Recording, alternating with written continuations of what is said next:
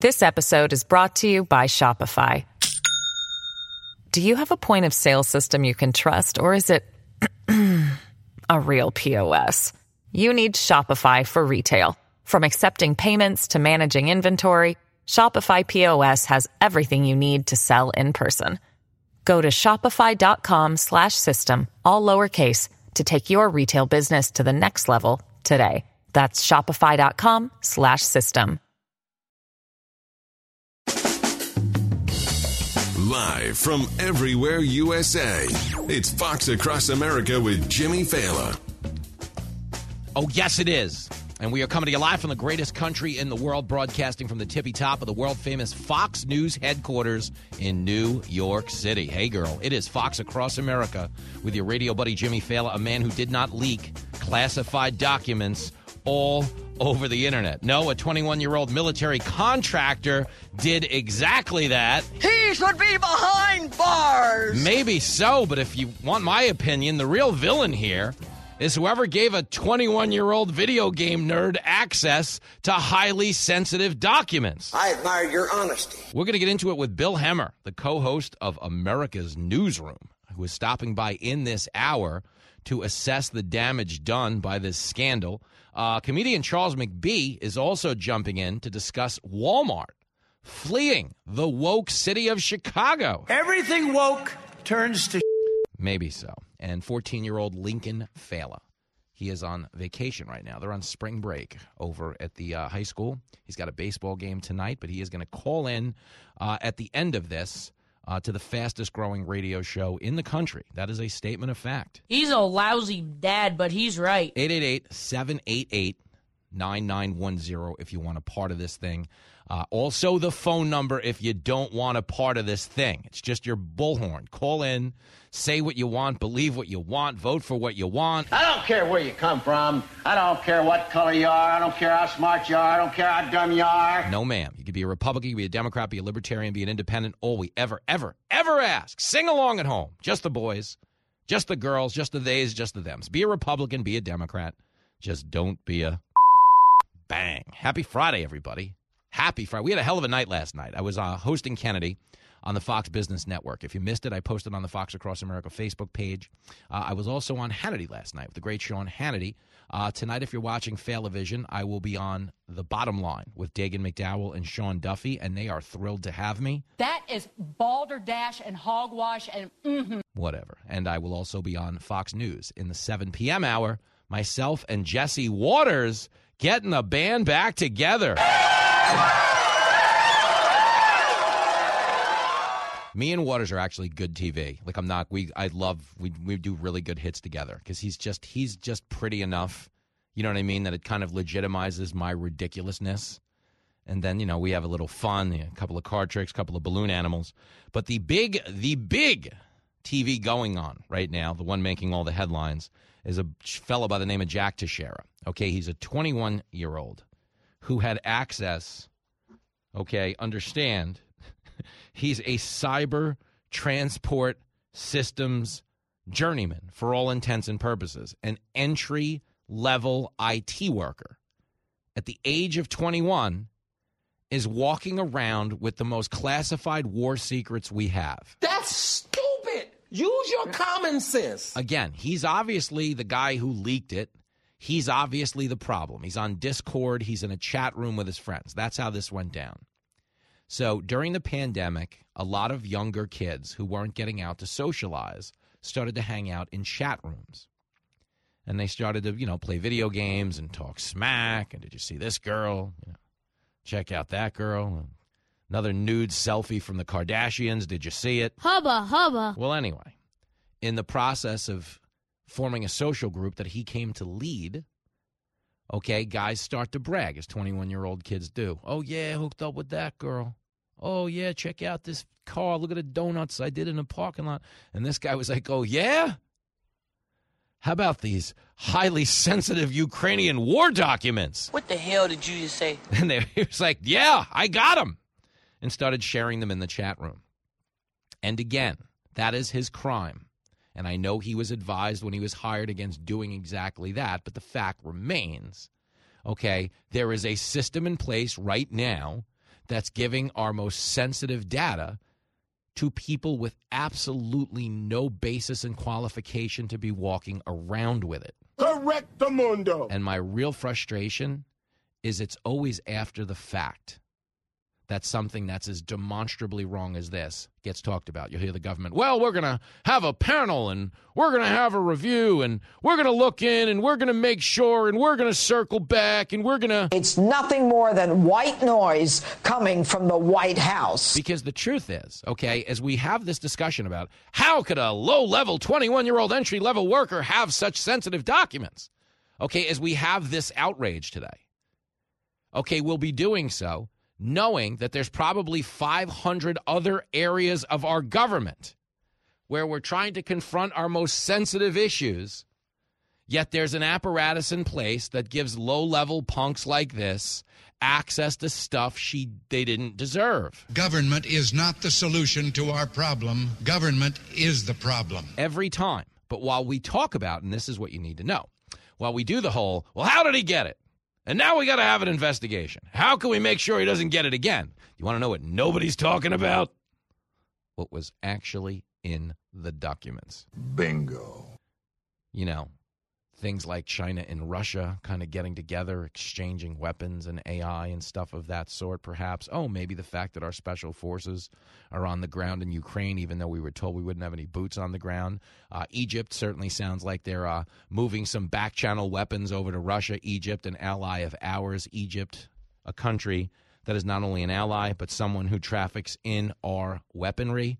Okay, is now using some of our weaponry to move it over to Russia. We know Afghanistan is moving arms just the same. Things that we found out about this war that contradict everything our government has been telling us are in these documents. But there's a lot of attention that's going to be paid today to this kid, and rightfully so. We're going to do it just the same. But somebody's got to sit here and call out the government for what they did wrong. You got some big testicles to pull this off, bro. Maybe so, but that's the way it's got to be. The government's going to jump all over your head, Jimbo. Well, right now they're too busy jumping over this kid's head. Here is Dan Hoffman.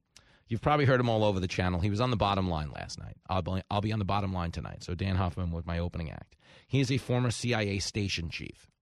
Here is his assessment, clip 5. I don't understand, honestly, how a cyber transport systems journeyman, that's his official title in the military, in the Air Force, in the Air Force Guard, how that enables him to see super top secret intelligence on Mossad, on Egypt, on the war in Ukraine to the extent that he did. I mean, it just begs the question whether he was gaining access himself in places he shouldn't have been, like the way that Bradley Chelsea Manning did or Snowden, or whether he had accomplices. We have people in Washington that don't know what they're doing. It is not pretty. And here's a little more Hoffman talking about the aftermath, which is the diplomatic cleanup effort that will need to be made. Clip 6. So they probably suspect we're spying on him, but they just don't like it to be publicized. And so there's going to be a lot of diplomatic cleanup on this one. And this is going to override other priorities. It's going to take a lot of the oxygen out of whatever other diplomatic priorities we might have with Egypt or with Turkey. This is going to be the issue. It's going to be very difficult for Secretary Blinken, and I'm quite sure the intelligence community will be reporting on just how our foreign allies are seeing this. And then again, when it comes to our sources, grave concern on their part. Can you protect me or not? You have no idea how to defend a nation. I mean, you don't. Whether we're talking about the porous border that's wide open or the fact that our porous border of internet is wide open. Okay, it's a real mess in Washington. Let me give you some General Jack Keane, because, again, he piggybacked onto the content of the documents. We could go on for days about why does a kid have this stuff, shouldn't have this stuff. There'll be committees formed. The end result will be, well, we've just got to monitor these group chats more to make sure our documents aren't leaking, which means you and I will relinquish more of our freedoms. They will use this as a justification to expand their spying domestically on regular law-abiding U.S. citizens. That's where this is ending. I'm telling you this now without spending a whole show on it. They're going to say, well, this kid was in a chat room leaking stuff. We got to make sure none of the other young kids are in chat rooms leaking stuff. So from now on, we're just going to spy on every kid who picks up an Xbox controller. That's where this ends. That's what it's going to be. It's going to be another expansion of the Patriot Act. But in the meantime, okay, in the other countries around the world that have just learned things about us and where we were doing them dirty, and certainly we learned a little bit about where we were being done dirty, okay, there are real ramifications to the content of the documents. Here is General Jack Keane speaking to that. It is clip 7. My biggest concern here is there's sensitive information, obviously top secret SCI, which is our most sensitive information, that's being released on the Joint Worldwide Communication Intelligence System that the Pentagon runs.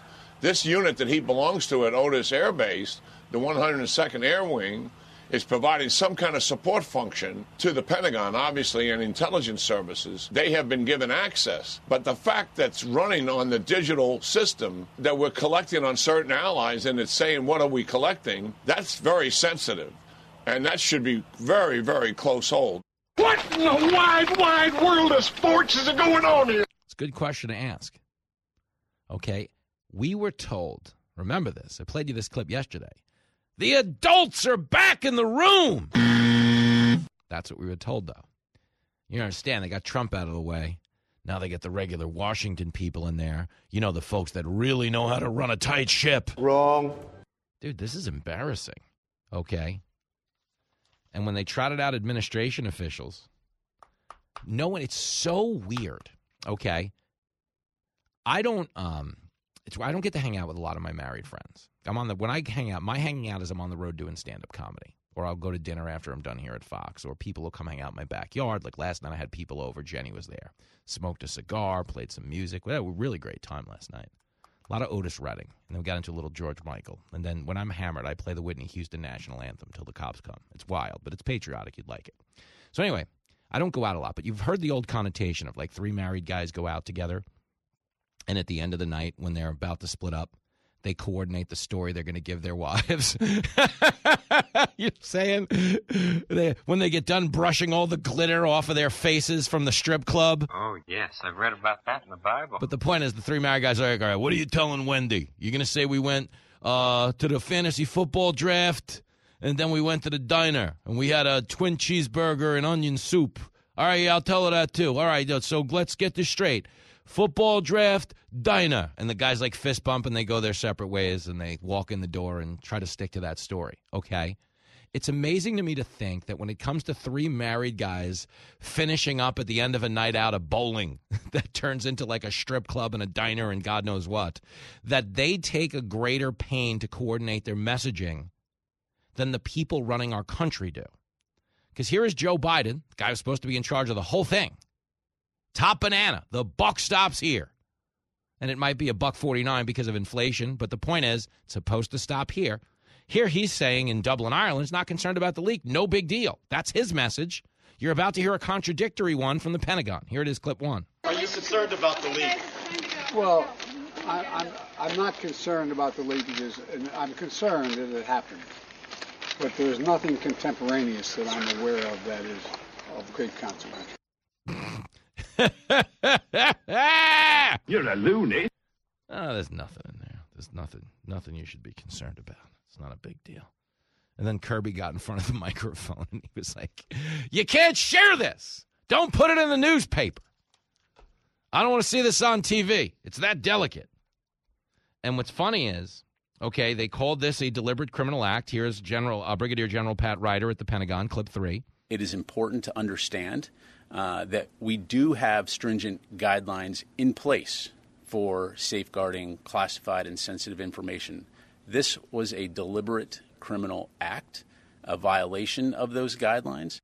Okay, it's a deliberate criminal act, violation of the guidelines, and then he goes on to be questioned by Jennifer Griffin on the severity of the leak, and now he's trying to do some real backpedaling. Okay, and understand, Biden, I'm not concerned. No, it wasn't a big deal. In fact, it was such a small deal that we went in with 100 armed agents in a helicopter raid on his parents' house. That's just how small of a deal it was. You know, you're just banging a guy out for an overdue parking ticket, so you send in the SWAT team and the helicopters. Small deal. Nothing big going on here. That's what they don't even take the time to coordinate at the end of the night out. Is it a big deal? Is it a small deal?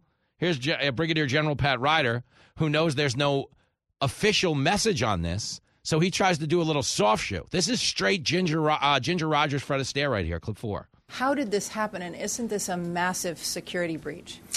Again, we need to allow the investigation to run its course. We'll, of course, know more when that is completed, so I'd refer you to DOJ on that. You put into context the damage that has been done by this leak? Again, right now, we're continuing to assess the scope and the impact, and so that's work that will be ongoing. That was embarrassing. Because understand, okay, this matters. I got to say this to you, okay? How did this happen? We need to allow the investigation to run its course. Hey, hey. If they didn't know how it happened, they wouldn't have known who to arrest. I think he's got a point. If they didn't know what was leaked, they wouldn't have known who to track it to. I think he's got a point. So they're not going to tell you what they know, but I'll tell you what I know, okay? Every one of these people that's running our government right now is a clown. The critics have spoken. You do that again and I'll break every bone in your body. You're listening to Fox Across America with Jimmy Fallon. This episode is brought to you by Shopify. Do you have a point of sale system you can trust, or is it a real POS?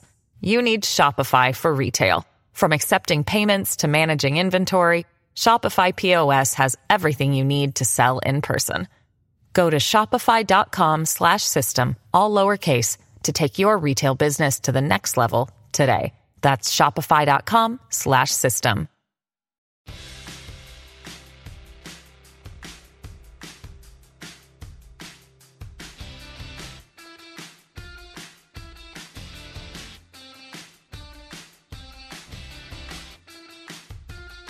Fox Across America with Jimmy Fallon.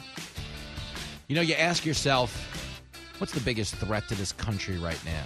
Is it the 40-year high of inflation that's crushing seniors and anyone living on a fixed income? Is it the porous border that's led to a record level of fentanyl overdose deaths? Is it the double-digit increases nationwide in violent crime? No! According to Joe Biden, it is climate change. Here is Biden over in Ireland, clip 9. The single existential threat to the world is climate change.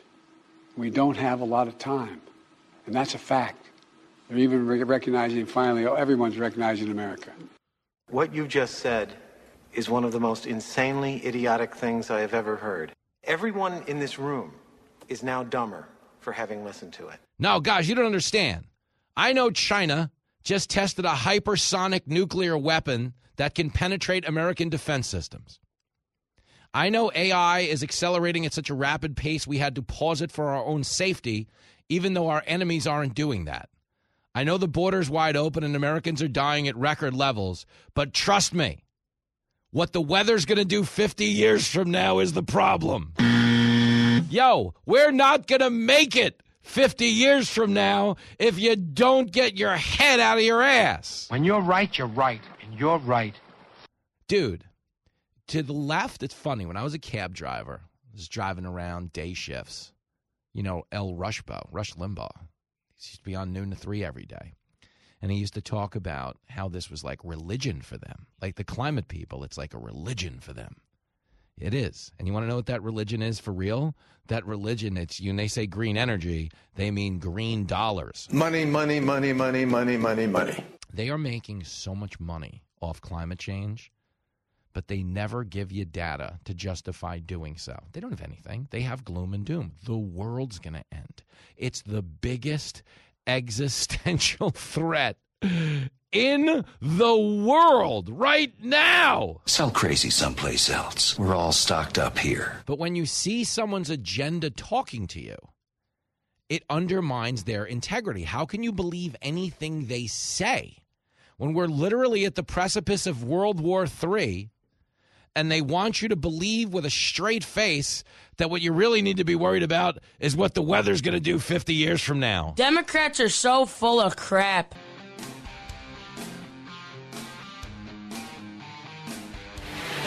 This is the story of cutting-edge rockets and very deep pockets. There is definitely a spirit of competition that has completely changed the game 3 men with dreams to chase and money to burn. We put about $1 billion in. We can have a base on the moon and a base on Mars. The stakes are high. The danger is real. Incredible growing pains. All a total loss. Our thoughts remain with the families of the brave. The competition is personal. Dueling around firsts and records. Oh my God! To the next generation of dreamers. Bezos, Branson, Musk. I'm Bill Hemmer, and this is the Billionaire Space Race. And this is Fox Across America, and the host of the Billionaire Space Race, the co-host of America's Newsroom. Joining us in studio now, Bill Hemmer is here. Hey, now, nice to see you, brother. How you doing? Wow, what a time! What a time to be alive. Uh-huh. The Billionaire Space Race. Yes, indeed, it is underway. Now, I want to get into that, but before we do, Are you one of these suckers who thinks we landed on the moon? I'm kidding. Whoa. Suckers? I'm kidding. I was taking a shot at your home state of Ohio. I know we went. I met Buzz Aldrin here at Fox. Yeah. I do believe we went. I'm not sure we came back. he was an interesting fella. I liked him quite a bit. God bless him. A hero. A great American. A phenomenal American. An interesting American whose mind you don't really know which direction it's going to go. No, it's very unpredictable. Tough guy to guard man to man, but I love him. You got to play his own in conversation, but I love him. That's right. And in Wapakoneta, Ohio, hometown of the great Jenny Failer and, of course, Neil Armstrong, what's funny about... I forgot that connection. But what's funny about their mission to space, Jenny Failer, is that, Neil Armstrong, people who grew up in that town and owned farms, was flying anything he could get his hands on. So everyone I know in Jenny's extended family that's in dairy has a story of Neil crashing something into one of their barns. It's a plane or a hang glider. So I love it so much because it's such good Americana. Yeah. But what really gets me about that mission is you realize they were going to space in like a dishwasher. Yeah. It was an appliance, dude. If that. It was like a Lada out of the old Soviet Union. It was a Maytag. Yeah. And it's so tiny. And they're just on the tip of that rocket. I mean, I can't believe what an insane ride it is. But I wanted to ask you, as the host of the Billionaire Space Race, are the creature comforts a little better now? I would dare suggest yes. One of my regrets in life, actually, is not having the chance to shake Neil Armstrong's hand. Because he was living in Cincinnati until he died in a wonderful neighborhood called Indian Hill. And the fact that either our paths did not cross by accident or by profession or by luck, I really regret that. Yeah. Well, I mean, Neil Armstrong is as great of an American as we're ever going to have. And it's such like an inspirational story. And I was always fascinated by space. Where I grew up on Long Island, we had Grumman. And they were building rockets and Mercury capsules and stuff. And F-14s. We still have some F-14s there. So we all had a Top Gun fantasy till we found out you had to be 110 pounds to get into the cockpit. I was like, well, anyway. 5'4". Thanks, Tom Cruise. No higher. Yeah, I'm going to cruise to Golden Corral, Tom Cruise. That's going to do it for me. I'll be back. So you're going to Ohio to suss this out, huh? Yes. We're working on a documentary for Fox Nation, and we got to get to yours because that's the highlight of the day here. That's right. But we're going to do a silly one about whether or not we really landed on the moon, with the premise being that I know we did. So what's your answer, sucker? Oh, good for you, Hemmer. I do know that we went. I watched. It's a fascinating documentary, and I'll give them credit for this. CNN produced it, but they produced a doc chronicling the actual first mission to the moon that has so much archival footage shot from inside, outside the capsule, back and forth communications with Houston. One guy was logging off as the shift commander because his daughter was getting married. It was a Friday night. And it was really fascinating. And I was amazed by just how much footage was available. Because what you see is obviously just the iconic moment that becomes an MTV commercial, if you're my age, which is him jumping out and putting the flag up. But when you realize the level of collective work it took to get there, because I'm a team sport guy, the moon landing means so much to me. The whole, when you see it in movies, when Houston's cheering like, we got our guy, that's the part I love. It's like if you look at it through the lens of sports, the moon landing is like one of the greatest upsets in history, Now we're just going up for fun. It's like a Tuesday, a 3-martini lunch. Well, it sure has changed, and I think it's changed for the better. Mm-hmm. I do know 10 years ago there were a lot of doubting minds that we used to blast off and land on Mother Earth in Kazakhstan. Yeah, that was a tough landing. Yeah, and then we sacrificed that. And we thought, why should we rely on the Russians to get us to space and back? And there were a lot of questions, a lot of critics, I think, directed toward President Obama. Yeah, in hindsight, that was the right call. Yeah, and Jimmy, we've been blessed with 3 great minds who have enriched their lives through capitalism, the market system. Richard Branson got rich through it. Elon Musk got rich through it. Jeff Bezos got rich through it. And we've all benefited from their endeavors to take us back to space. Yep. It is a great time to be alive when you think about we were this lucky to have 3 men who were so capable of getting there. Well, I think it's a great point. We're talking to Bill Hemmer, the billionaire space race streaming on Fox Nation, is speaking to the point of how good it is to be alive and that there's this weapons-grade level of instant gratification now. I think one of the reasons society is so contentious is because we've lost perspective. It's so convenient now. Okay, I don't want to dwell on this, but if you want food, you want pants, you want to move, whatever you want, you hit a button on your phone, it's in your life. You know what I notice is that people live day to day now. Yes. And sometimes they live hour to hour. Yeah. And a lot of people will hold off on making decisions until they have to. Yeah. Because they can. Yep.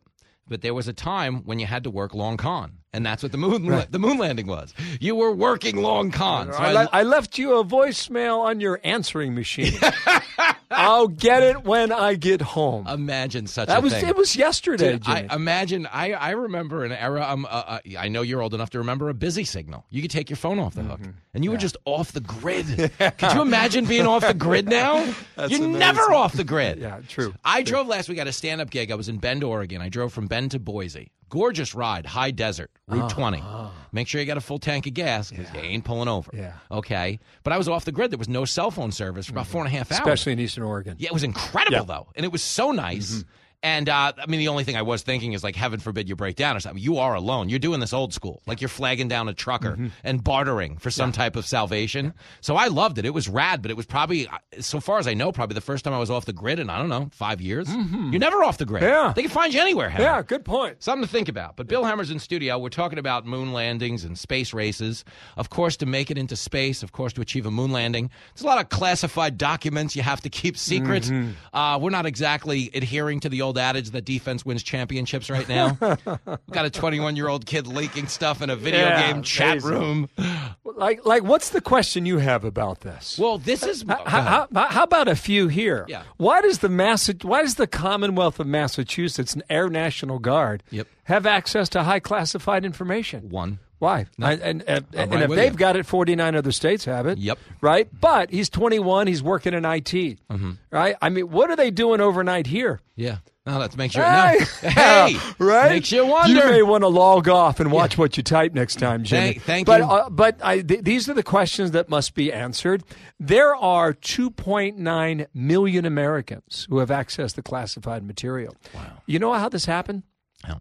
After 9/11. Yeah. Oh, because remember all the agencies were pointing fingers at each other and like, why didn't the FBI tell the local force about this guy sharing living data, in all of that? Yep. So they tried to break down those walls, and they did, and maybe perhaps now too much. Yeah. Well, my bigger concern is whenever something like this happens, the overreaction and they use this as a justification to increase their surveillance of the rest of us. Yeah. It's like, this did happen on Discord where there's a lot of group chats.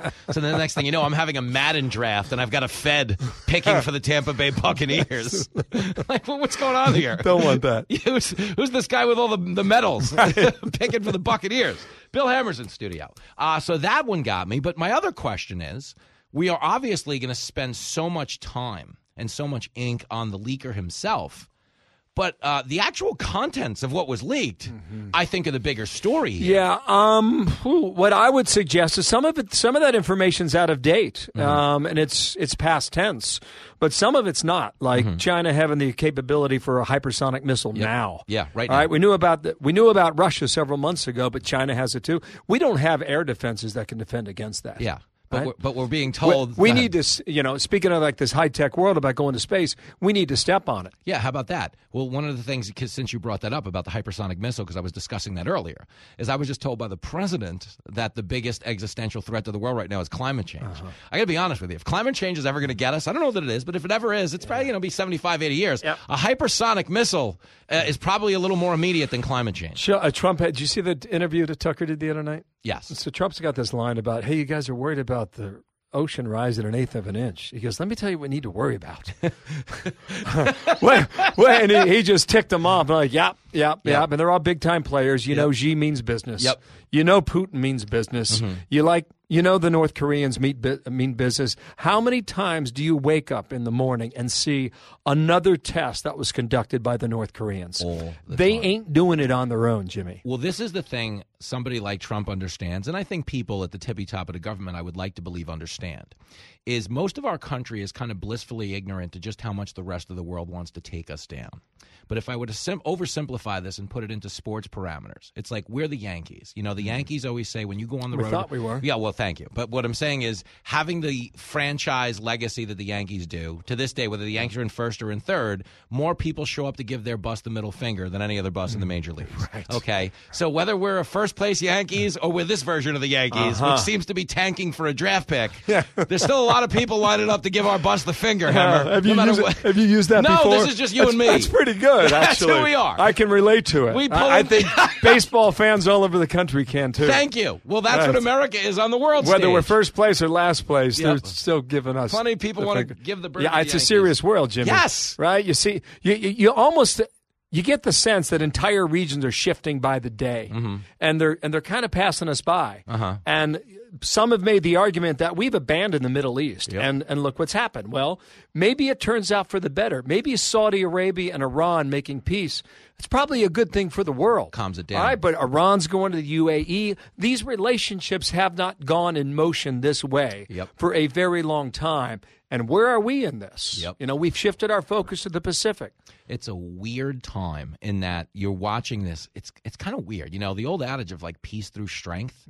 We've gotten away, in terms of running the ball through the tackles. We're not running the ball through the tackles. Well, I tell you, we need to project strength. Yeah, that's what I mean. And at the top of the food chain for our political leadership, you have to ask yourself whether or not we are doing that. There's no way we are. Did you watch Ireland this week? Did you see some of that? Right? The dog in the tree and the kids with... What's up with the documents? I'm going to plant a tree. I think the greatest one, though, he's like, the guy asked him, what are the keys to success? He had the wrong question. And Hunter goes, no, he's asking you about success. And he goes, well, we got to make sure nobody has COVID. And I'm like, dude, what's going on here? Yeah. You just signed it away 2 days ago. There's no more COVID emergency. I mean, listen, you see it, I see it. I don't know how we're going to come out of it at the other end, but we've got big decisions to make now. As opposed to waiting for another 2 years. I hope we're not too far down that river in 2 years. No, that's my hope, too. We're talking to the great Bill Hemmer. Just one more thing, because we're speaking to Biden. And I have a question for you in the end. Go. Oh, I love it. Well, I just want you to speculate on this. He is not throwing the full backbone and integrity of America's newsroom's analysis behind this. It's just me and you spitballing.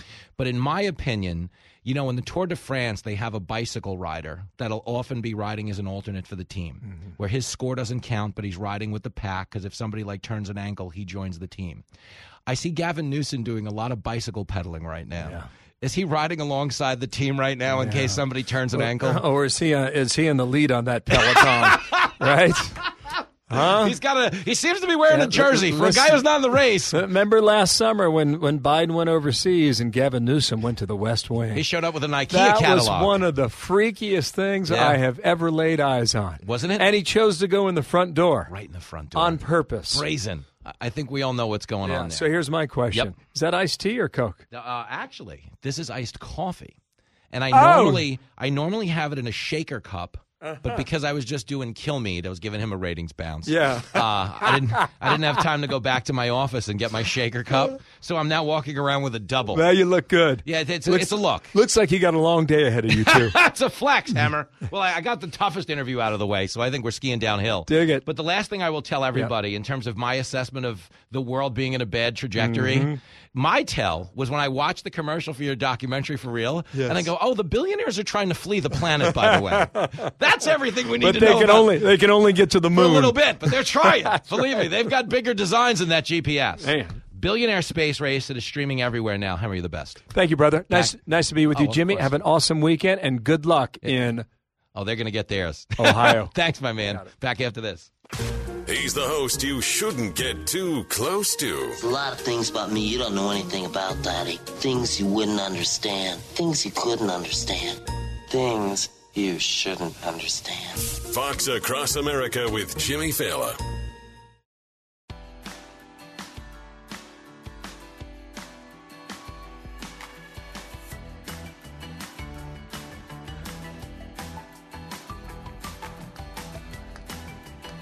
There it is. Fox Across America with Jimmy Fallon, Bill Hemmer, and the billionaire space race.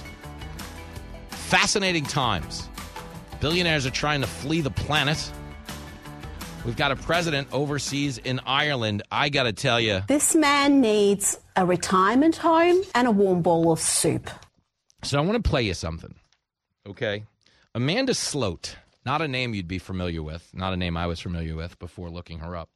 She is the NSC director for Europe, okay? And she is in diplomatic cleanup mode. Why? Because yesterday, when Biden was speaking about a rugby team over in Ireland, the All Blacks, he mistook them for a paramilitary group, the Black and Tans.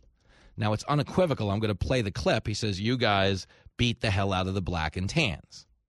So he's clearly confusing one with the other. He specifically says you beat that other thing. But here is the NSC director for Europe trying to be a diplomat. She's forced to comment on this. Hey, that's a faux pas. He just insulted the hell out of the locals.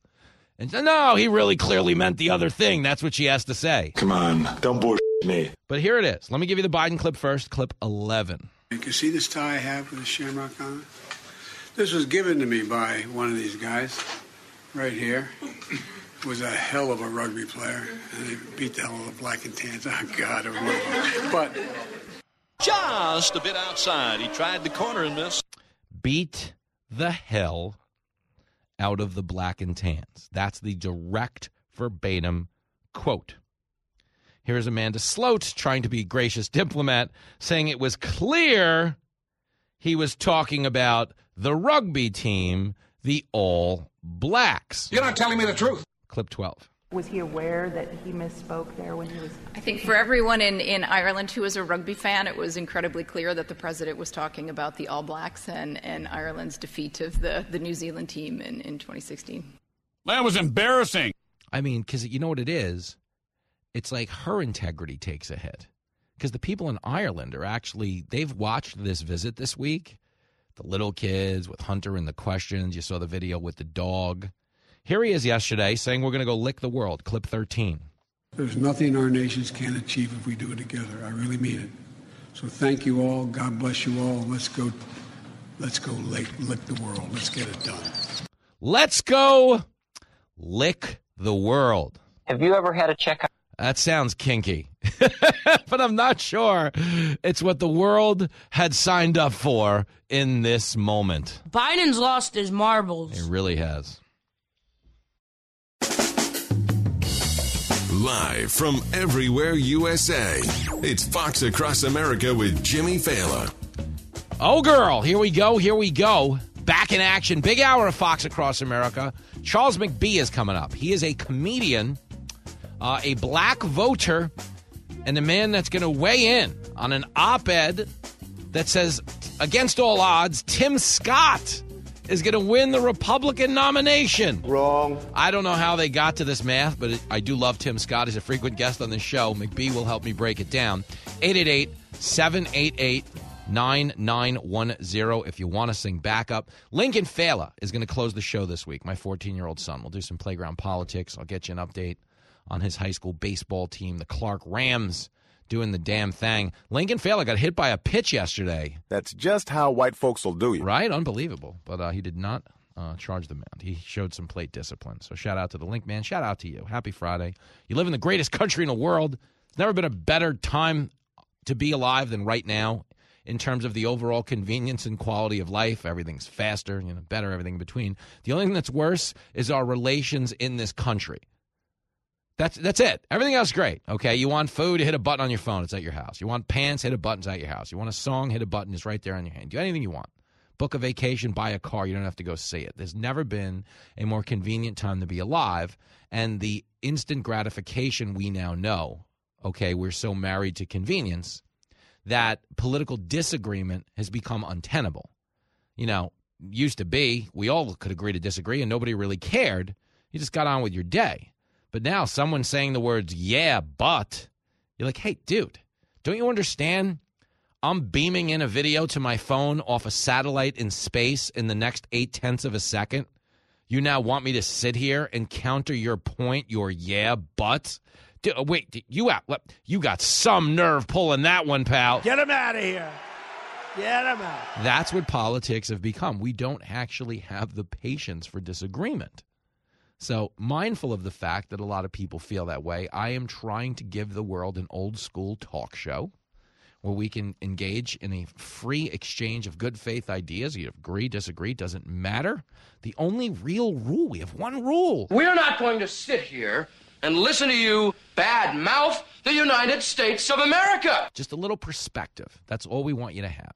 Okay, if you live here, you have hit the lottery by virtue of the fact that you live in this country. You have American privilege, not white privilege. No. Not 1%, like Bernie Sanders says. No, it's just the fact that you're an American. If you live in America, you are amongst the world's 1%. That is correct. If you break the world down by population, you are living the brokest guy in America. With the available infrastructure and the available opportunity and upward mobility our society provides anyone who happens to be here, the brokest guy in America is living in the 1% of the world's population. Oh, you're right. And when you're right, you're right. And you're always right. And I bring that up because nobody knows that story better than Tim Scott. Okay, Tim Scott's making a lot of headlines because he launched a presidential exploratory committee, which is a fancy way of saying he's raising money to go run for president. Okay, Tim Scott has pound for pound probably the best story of anybody who's ever made it this far in politics, and that he's not only the first black American to serve in both houses of Congress, first in the House of Representatives and now in the Senate, but Tim Scott was born to a single mother at the absolute bottom of the socioeconomic totem pole. Tim Scott's life is a life the Democrats are fighting with all the fiber in their being to abort going forward. That's not right. Tim Scott isn't even supposed to be born in the Democratic worldview, okay? Tim Scott is supposed to be aborted so his mother can go get her career into a better position, because as far as the Democrats are concerned, true empowerment doesn't come from raising kids and having a family and a fulfilling home life. It comes from spending more time in a cubicle and defining all of your net worth and happiness by where your career path takes you. Now, I can tell you this as a guy who has real perspective, who spent a lot of time driving a cab. Now I'm on some of the biggest TV shows in the world. Okay, I'm not any happier now. I'm busier, probably dress better, budget's slightly better. I got a hair and makeup team, so I'm not a total Coney Island circus act when you see me on TV. I mean, I'm still a mess.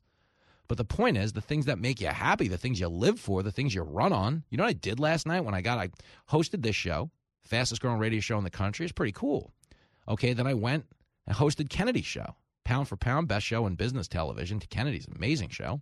And then when that was over, I was on Sean Hannity in front of 2.7 million people. Live studio audience, crushed. They were a good audience. Like good jokes, you could tell them. It was actually an easy night. Like Sean makes it easy. Tommy Lahren was on the set. They made it easy. But the point is, after all of that, as incredible as it might have looked or felt or, was, I just went home and threw on a stereo in my backyard and lit a cigar and hung out with Jenny and Lincoln and one of our drunk neighbors. It was great. But you know what I would have done if I was a cab driver after a 12-hour shift? The same frickin' thing. Bingo. Would have went home to my wife and my kid and lit a cigar and put on some music and had a good time. Okay, the truth is we're all in the happiness business. And if you live in America, you have more happiness at your disposal than anybody else in the world. Tim Scott was born at a time in the South when there was real oppression. Okay, we were still fighting to integrate society. Okay, the Democrats had just fought us tooth and nail because they were against integrating schools. They were running the Jim Crow South. Okay, it was an actual oppressive society where black people were being denied legitimately level playing fields. Okay, that did happen. We do bear the sin of that in this country. But the fact remains that no country on earth has done more to overcome that sin and level that playing field than the one you live in. We live in a country, in America now, where you actually have a better chance of getting accepted to anything if you are a minority than if you are a white person. Okay? You know, some of that was affirmative action and it increased hiring practices and quotas and things like that at schools. Okay, but now because of identity politics and all the woke nonsense that puts so much effort and emphasis on inclusion, you have a better chance now of getting hired just because than you do because of the actual meritocracy of whether or not you're even qualified to do the gig. And if you don't believe me, look at the Biden administration, where we have a gay transportation secretary just because we've never had one. Pete Buttigieg is pathetic. It doesn't mean you can't have a gay transportation secretary. It doesn't mean I wouldn't support a gay transportation secretary. But this particular gay transportation secretary was nicknamed Pothole Pete when he was the mayor of South Bend, Indiana, because he did such a poor job of maintaining the roads. That guy who couldn't handle the roads in South Bend, Indiana, is now in charge of every road in the country. That's stupid. Use your common sense. It's identity politics. Take somebody like Kamala Harris, for example. She is a fraud, a phony, a woman without a moral core, a regular two-faced, mealy-mouthed politician who swings with the wind. But she's literally your vice president because the Democrats announced they were confining their vice presidential search to black women. Nothing else. Nothing more, nothing less. Okay, that's discriminatory. It's racist in theory. But why were they doing it? Because identity trumps your actual contribution to society in the Democratic Party. They view representation as a deliverable. Hey, look, we hired somebody who looks like you. That's the good news. The bad news is crime is up, inflation's up, your job's going overseas, and your neighbor's kid just overdosed on fentanyl. But, there is a person who's going to come out to the podium that has the same background as you. So don't you feel better? Don't you know when all that is happening? The answer would be no. No. Okay? Inclusion is not a deliverable. It's not a deliverable. We're not racist. We're an integrated society. So when Tim Scott runs, when you hear him on the show, okay, Tim Scott is a guy that fought through real oppression. His grandfather was forced out of school in the 3rd grade to go pick cotton, to go be a sharecropper. That's where Tim Scott comes from. Hey, you don't have the right to determine your future. We're putting you in the field. That's what he's born into. And that dude has managed not just to be a member of the House of Representatives, but a member of the Senate. That dude, okay, who is now running a presidential exploratory committee. I'll be honest with you, he's polling in like 2% in most states. He's not anywhere near a front runner. But he's got such an empowering story. And in the long run, as Trump and DeSantis duke it out, there's an opening for a third party to tiptoe into the lead. And the reason people do give Tim Scott so much credence when it comes to doing so is because he is the antithesis of everything the Democrats are selling minorities. Tell them like it is. Okay, Democrats are telling minorities, oh, America's racist, oppressed. You can't do it. You need the government. They're holding you down. You can't even get a voter ID.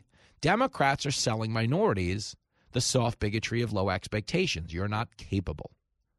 You need the government to do this. You are not capable. We are so racist. We are so oppressive. Tim Scott is a dude, excuse me, that pulled this journey off all the way back in the 80s. And he speaks to people like Berry Gordy, who founded Motown in the late 50s and turned it into a multi-billion-dollar entity.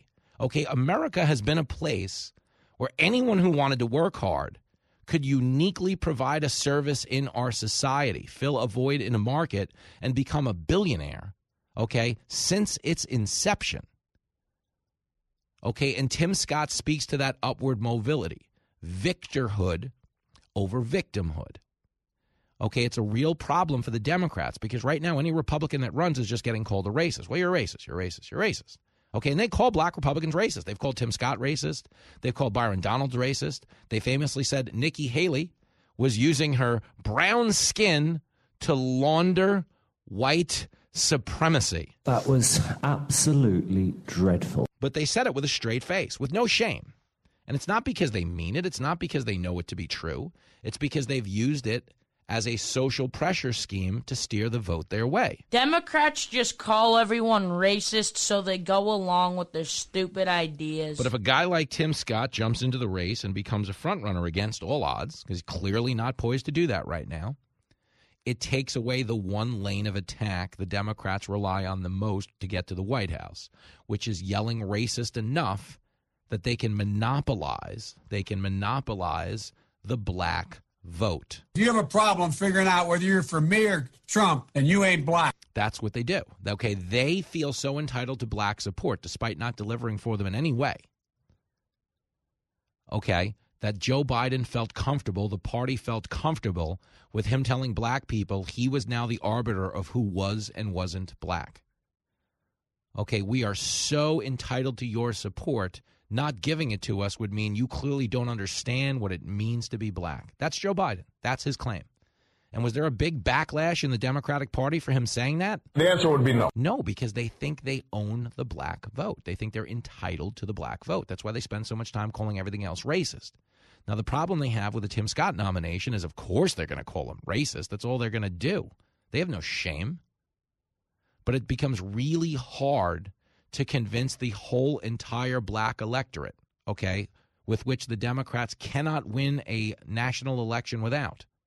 It becomes really hard to pull in black support at the numbers Democrats need if their whole argument is black people are oppressed in this country and this guy on the other side of the aisle is a racist. Okay, Tim Scott is proof that black people are not oppressed in this country. Not even a black person who was born under circumstances the Democrats are fighting people to abort. Not encouraging, fighting for this. Chasing Supreme Court justices out of restaurants. Okay? Abortion. Okay? Over 90% of it is black babies. That's what abortion was founded on. Margaret Sanger, the patron saint of Planned Parenthood, saw abortion as a form of eugenics. How are we going to control the growth in the black population? Abortion. And then the Democrats latched onto that as a voting issue of women's empowerment in the fraudulent 70s, late 60s, early 70s, and all the pressure that came about of Roe v. Wade. Okay, abortion, this is for the good of a woman. Killing a baby will get you ahead in life. I'm just telling you that it won't. Doesn't mean you can't do it. Doesn't mean I'm here to judge you. That's not my job. But the reason they're so horrified of Tim Scott, the reason he's so potent, is if heaven forbid in the food fight that ensues. You got to look at this Republican primary like it's like one of those WWF steel cage matches where 12 guys are going to get in and beat the snot out of each other. But one of them has to climb the ladder at the end and grab the briefcase, and that makes him the champion.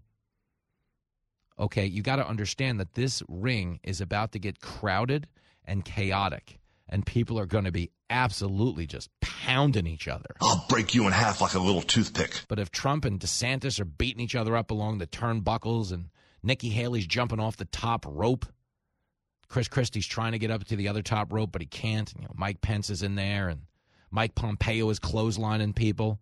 If heaven forbid Tim Scott gets to the tippy top of that ladder and becomes the Republican nominee, okay, the Democrats got a real big problem on their hands because the Democrats have spent the ensuing years after we elected the first black president in the history of this country telling every single black American that they're oppressed, that the deck is stacked. Yo, we just elected a black man to the highest office we have with overwhelming support from white voters. So are they taking some type of prescription drug that wore off at the end of the Obama presidency? They forgot to go to CVS or Walgreens or wherever and renew their prescription? No.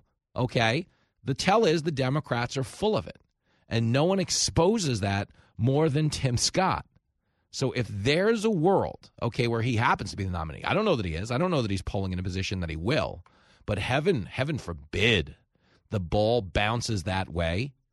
You know, the people that have been playing the race card as a political strategy for the last 10 years are about to run out of quarters really, really fast.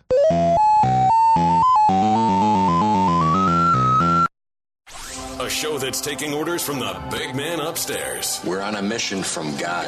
This is Fox Across America with Jimmy Fallon.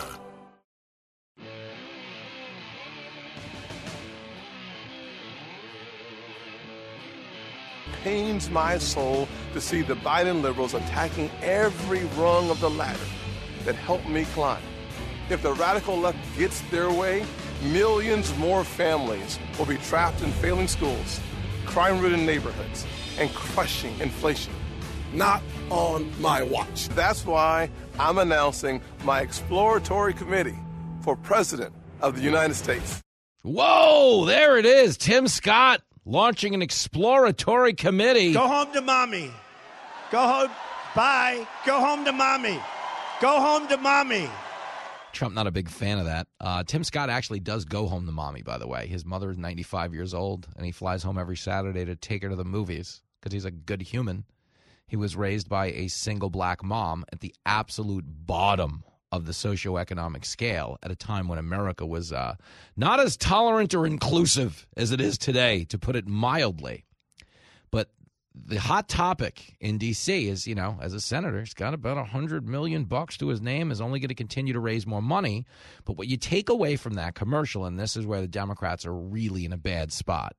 Okay, the Democrats have considered inclusion a deliverable to the black community. Hey, we're going to put somebody on the ticket that's from your community, but you're not actually going to improve anybody's quality of life. That becomes the problem. What Tim Scott is running on in that ad is, hey, not vote for me, I'm black. It's, hey, we got to get crime under control. We got to get inflation under control. We got to get the border under control. We got to get your kid an education. Okay? Deliverables. People don't need, it's like the Chris Rock bit about all the yoga pants stores with their politics in the window. They're not going to you for politics. They're going to you for yoga pants. Okay, it's the same thing for politics, though. They're not going to you for inclusion and corporate initiatives. Okay, they're going to you for solutions. And right now, we don't have any. The economy's tanked. The border's wide open. Inflation's at a 40-year high, and your gas prices just went up 30 cents. Biden is such a disaster. And we need somebody to replace him who knows what they're doing.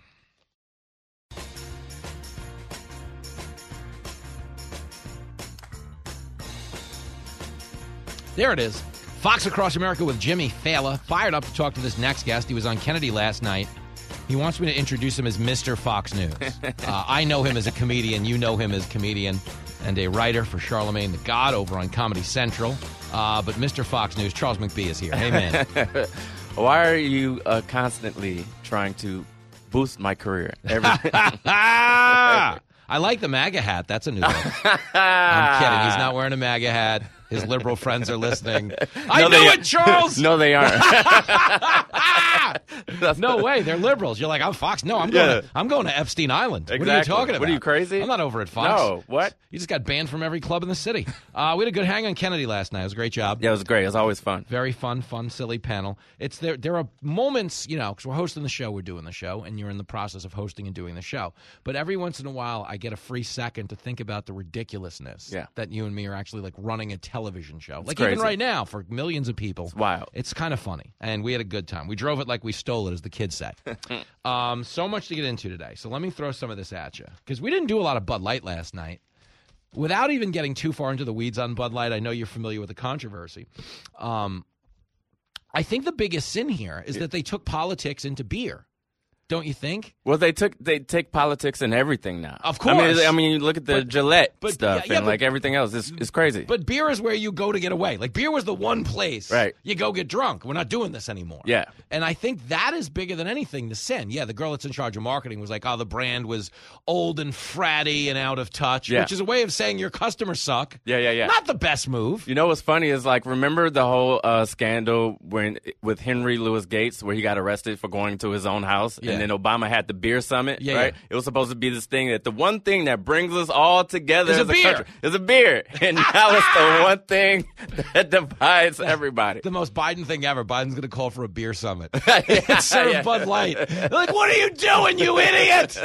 Oh, it could happen. That's so funny. But you're right. And that was the point of beer, is that it was escapism. We have no escapism. And I loved when Chris Rock talked about it in his special, but we've all talked about it. The store is virtue signaling about politics. We don't care about your yoga pants politics. Yeah. What I always love about the store projecting values is they do it as if one of their competitors is declaring something different. Right. You know, like in this Lululemon, We don't tolerate bigotry, homophobia. But the store next door over at Eddie Bauer. Oh my God! Bring it on! Swastikas galore. It's crazy. It's crazy town over there. It's all a straw man argument. Yeah. That's the point. So I think on some level, when I was talking about Tim Scott, I think this is the problem, okay? First of all, Tim Scott is the 0.5% in the polls. It's all Trump and DeSantis right now. Right. Who knows how it's going to shake out? But I want your honest opinion about this. Okay, what is more effective in this day and age? Because Tim Scott is not running as a black presidential nominee. He's running as he happens to be black, but inflation bad, crime's bad, the border's bad. But what do you think is more effective in courting the black vote? Running on that deliverable or running on the Democrats, which it is sort of a deliverable, but not really, which is just inclusion? Like if you were him, would you be playing up your race or would you be playing up your achievements? Wait, repeat that again, the inclusion part. Okay. He's running on inclusion? No. I'm saying Tim Scott, the commercial we just played is. Gotcha. He doesn't say, like, I'm Tim Scott, we need a black president, and we need a black on the program. Right. He's running on the border's a mess, crime's a mess, inflation's bad. Okay, gotcha. So when I say, what is a more effective strategy? Like if you remember when Biden chose Kamala. Right. He said, we want a woman of color on the ticket. Gotcha. That was the sell. Gotcha. Congratulations, woman of color on the ticket. Whereas Tim Scott is trying to say, crime, the border, inflation, let's get it under control. Now, I think in theory, obviously, we prioritize getting crime and the border and inflation under control. Right. But what do you think is more effective? I think right now, where we are right now, I'm going to tell you, we're kind of split. We're really kind of split when it comes to like the black vote because there is a huge number that's, like I said, they're over the Democrats coming into the church and doing the funky chicken and having a catfish fry. They're totally over that, right? But there's still a big group that's still into it. Yeah. You can still get that vote by doing a little sounding like Martin Luther King and Did you hear Justin Pearson? I did. I sure did. Did you on any level enjoy the contrast between college Justin Pearson? Here's the thing. I actually like the guy, and I actually think that he is sincere in some of the things that he wants to do. But when you do things like that, it makes cynics like me go, what the heck is going on here? I can't. You're doing more hurt than harm, I feel like, when you do stuff like that. I did not like that. Well, we can talk about this. I can even and play singing this. We Shall Overcome. Are you kidding me? Well, which is so funny about that is these people are doing this as elected officials. Yeah. Like, you're clearly not oppressed. You're in charge of the government. Right. We're not so oppressive that we're putting the victims in charge. But that's the part where they're denying perspective. It's like they're fighting a civil rights movement that doesn't exist the way the original one did. And that's the part that I think is strawman. But you know what happened to him? I almost want to play his clips and talk about this with you as comedians. Yeah. This is how someone becomes a guitar comic. You start doing something that gets a stronger reaction out of the crowd. Yeah. Josh, do we have those clips? Do we have College Pearson? Let's just do like 20 seconds of College Pearson. Give it a minute. Justin J. Pearson, and I'm running for president of BSG. There are a few reasons that we're running this campaign this year. One has to do with representation. How can we represent without even getting into the substance, as you know, right? They're not going to roar and cheer for that. Right. So play the other clip, Josh.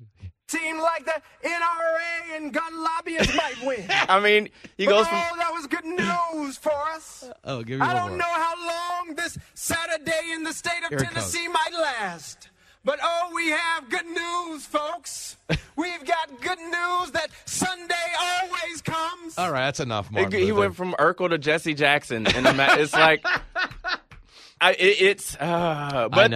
is there's a core that gets into the theatrics, but there's a lot of people, a lot of black people particularly, who are turned on by that kind of cosplaying. What I think is so funny about it though is I just know this as a comic.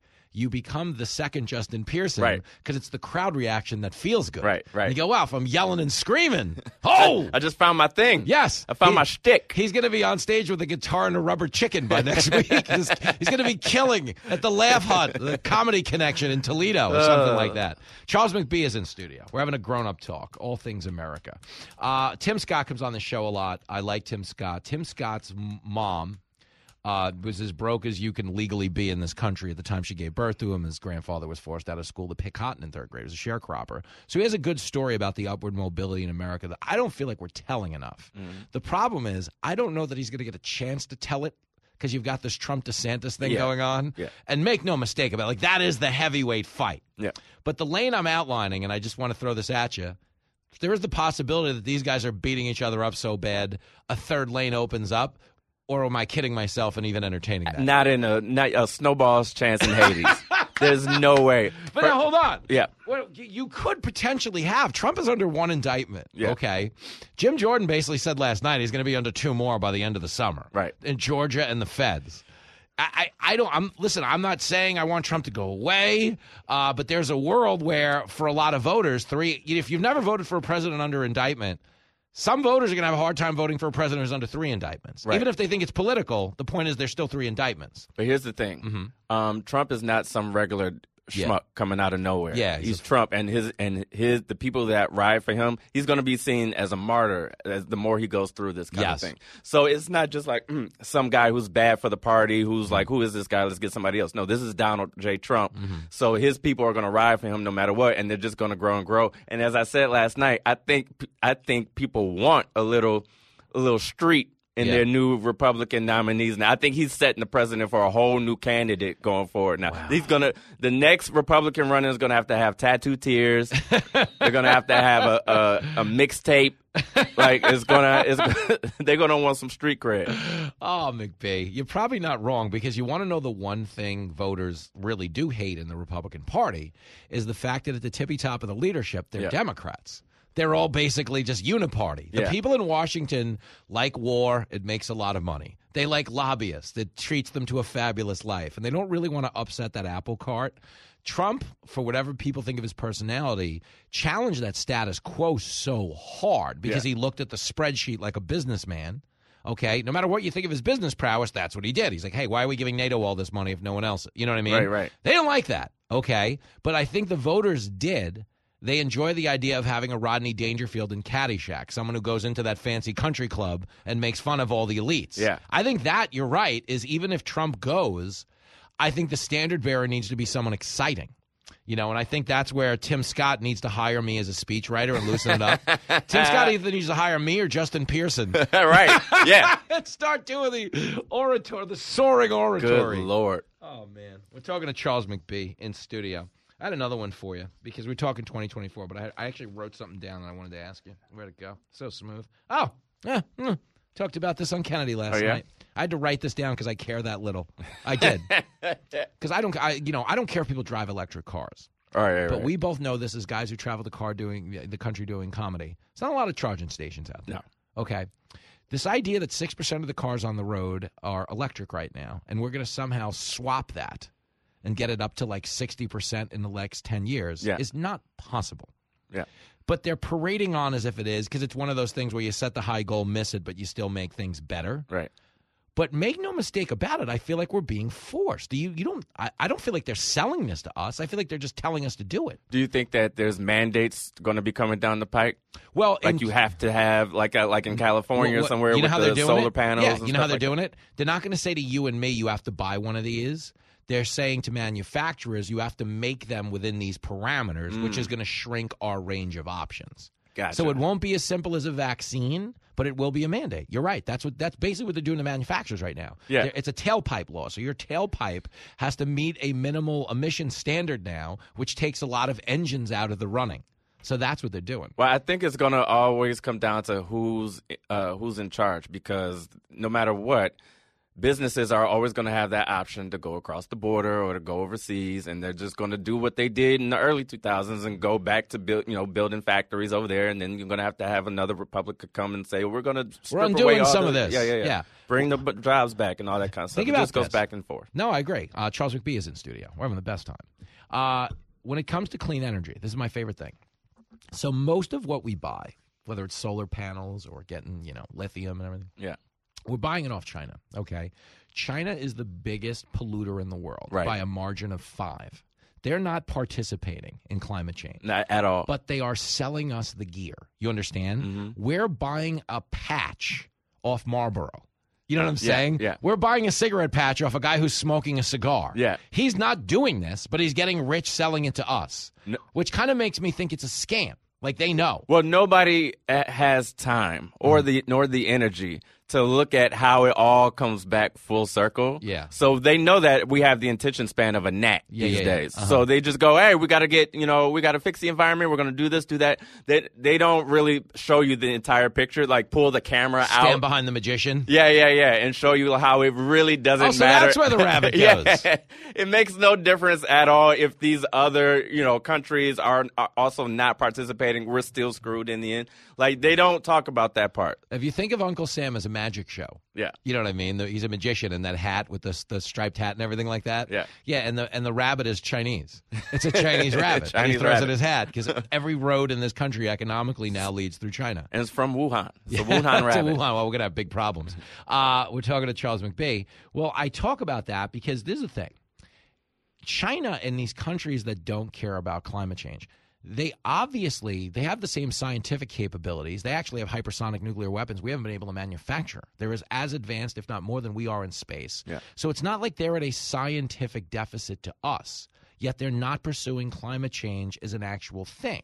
Now, understand that they inhabit the same planet as us, right? Which means they don't think it's real, because if they thought it was real, they'd be concerned with how it would affect them.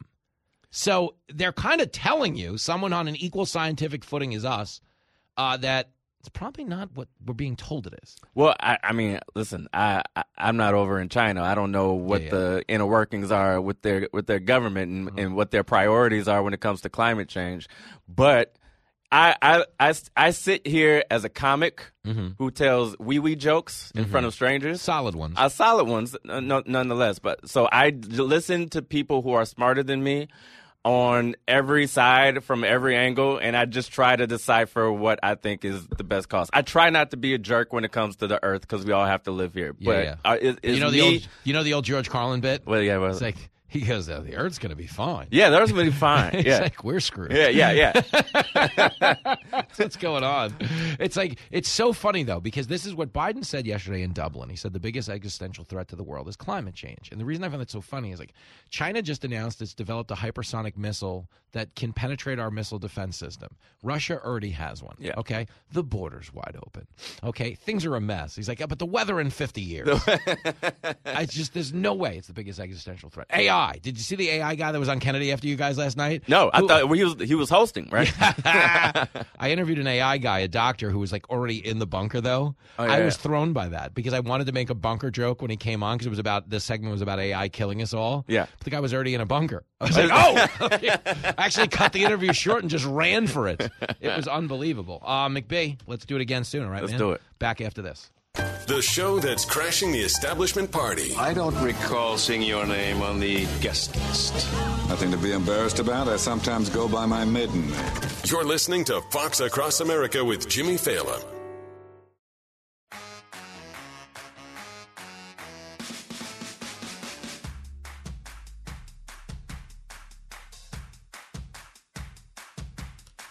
It is Fox Across America with Jimmy Fallon.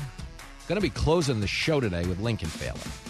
He's on spring break. He's got a baseball game. He's going to call into the show.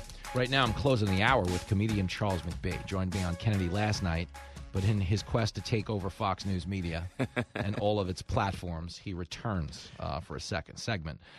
It is Friday. It's so nice out in the city, by the way. It is. It is nice. Yesterday was that first day where you actually see the collective city in a good mood. Yeah. Because there's so many of us in a small space, we kind of inhabit the same mood. Exactly. But what's so fun about New York, and I love watching this happen, is this like, oh, it's warm, it's nice, I love everybody. This only lasts like 72 hours. Exactly. By Sunday, you'll see shootings spike, robberies spike. Yeah, it'll be horrible. The warmer it gets, the madder we become in this town. Yeah. It's so weird. It's like the cherry blossoms in D.C. People go down. You have like a 3-day window to watch it happen. And then it's a mess. New York, you come to New York in the spring for the weed blossoms. Yeah. And then the weed blossoms, everybody's nice, and then we kill each other. It's the opposite of like the first snowfall. Yeah. And you're like, oh, so pretty. And then day 3, it's all yellow and disgusting. I'm so tired of shoveling this stuff. Yeah, that's how it is now in the Well, what's funny is one of the things you're talking about last night on Kennedy, the whole Trump thing, the Bragg thing, and everything in between. Jim Jordan came on, talked about it too, one of our Ohio people. And it's so crazy. We have had 26,000 felonious assaults in the past year. Just randomly walking down the street, someone gets hit with a brick, mugged on the subway. 26,000. Crazy. I'm not saying, if Trump needed to be prosecuted, it shouldn't happen. But we should be able to walk and chew gum. And we can't right now because our teeth have been knocked out. But don't you think collectively in 30 seconds, people would appreciate a little more effort into cleaning this place up? I do think that people harken back to, as wild as it is to think now, the juxtaposition, but they harken back to the Giuliani days. Isn't that crazy to say? Crazy, bro. Giuliani has no store credit anywhere in any party. But New Yorkers miss Giuliani. They miss the era. They can't say it. They can't say it. Yeah. They don't miss the guy. They miss the era. Yeah. That's so funny. That's why you bring McBee on. He tells you the truth, damn it. All right, this hour's over. Epic work. Let's do it. All right, we're back after this. Lincoln Failer joins us next on Fox Across America.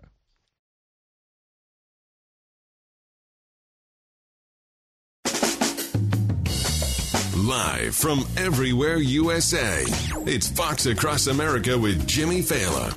Oh, you bet it is. And we are fired up. Final hour of the week on Fox Across America with your radio buddy Jimmy Failer. I always say this show is like America's family meeting. That's what I say. Say we're going to get together at this little radio dinner table. I'm kind of the deadbeat dad, trying to keep a roof over our radio heads. You guys come by, tell me what you saw at school today or work or whatever the hell you were. Well, today in this hour, the family meeting gets real. My family, Lincoln Failer, my only child, the 14-year-old Link man, will join us to wrap things up. But his opening act at the tippy top of the hour is down in St. Petersburg, Florida. Wally is on the phone. Yo, Wally.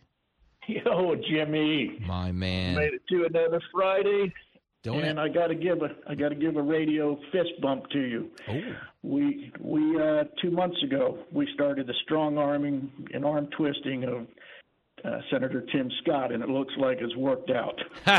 I did. I've been telling him to run and run and run because he has such an unstoppable story if he was in the general election. The problem is the primaries. You know, the Republican primaries are going to be real contentious, and obviously DeSantis has a big following, and Trump is Trump, you know.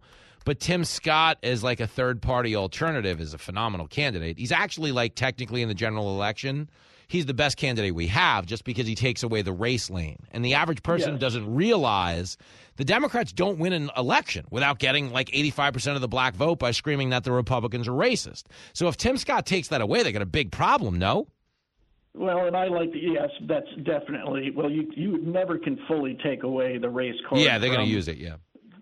But using politics as politics and campaigning as campaigning, Tim Scott, this gives him an opening.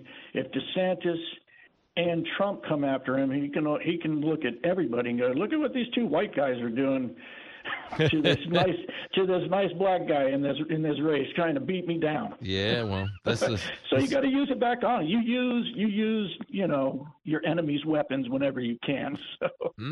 Well, I will tell you this: Tim Scott is, having met him a bunch off the air. And Trey Gowdy says that about him too. Trey Gowdy says he's too nice, like he's actually too nice for this level of fight that he's about to get into.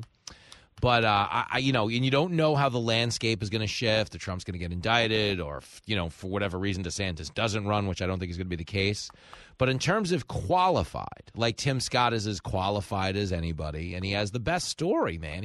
His story is the actual American dream, and it's the American dream realized through this lens of pretend oppression the Democrats are trying to sell. That's why I think he's good. But exactly. Yeah. It's like they're really going to have a hard time. That's what even if he didn't win, I would love to just see them failing at trying to take a good man and make him look bad. Yes, that would be rad too. And make no mistake about it, they will. I wanted to let you know I'm on call to be your driver and guide for you and Kennedy for your show. And but I have to tell you, you're going to be asked to. It's a policy that I've been working on that I'll be presenting to the governor because of all the Democrat immigration to Florida from blue states. Well, when you and Kennedy come, I'm going to have to ask you to surrender your voter registration cards for the time that you're here. Are you going to ship us back to Martha's Vineyard if we don't comply? No, well, first off, we're going to start by dropping you off at the Scientology Hotel. That's so funny. It's a beautiful spot. I actually think it's a front for the IRS because all they do is auditing. Well, listen, maybe I'll wind up in the next Top Gun if you take me there. What can I say? It's a good chance, but the initiative is the Responsible Voter Initiative, and it's a scoring system for the new arrivals, and we're trying to weed out the masochistic voters. You get points. And so we have to kind of slow you down. The first vote in Florida, if you've come from, as a Democrat, you're allowed to vote for mosquito control, then the school board. If you do good with mosquito control, we'll give you school board powers. Uh-huh. If you do good there, you go up to county commissioner, state government, and then we'll let you up to Congress, and even maybe if you're really good, the executive. Wow, imagine that, Wally. A girl can dream, can't she? Unbelievable. Listen, great stuff. We'll keep working hard to win your vote, or at least the right to cast ours. You're the best, Wally. There he goes. So Wally makes a good point, man, when he's talking about Tim Scott and, what he represents in this fight. Now, the truth is, if you're looking at the polling right now, he's like single digits, not even close. Now things can change. Everything we're speculating about now doesn't matter because they're not in a ring. They say styles make fights in boxing. Styles make fights. This guy leads off his jab. This guy's more of a counterpuncher. This guy's a lefty. This guy's a stalker. You know what I mean? Styles make fights. You think about like when Muhammad Ali, fought Joe Frazier, in 3 of the greatest heavyweight fights we've ever seen. These were the most contentious, and hard-fought, closely defined battles, meaning the winner of these fights did not win, overwhelmingly so. It wasn't like, wow, that guy doesn't belong in the ring with that guy. But after fighting Joe Frazier to the hairline decisions, 2 of which he won, 1 of which he lost, Joe Frazier stood toe-to-toe with Ali for 12 rounds 3 times, got just squashed like a bug by George Foreman. It's completely squashed like a bug, 6 times he got knocked down. Down goes Frazier! Down goes Frazier! That was the old, Howard Cosell. 6 times got knocked down. He didn't even know what planet he was on. It was a mess.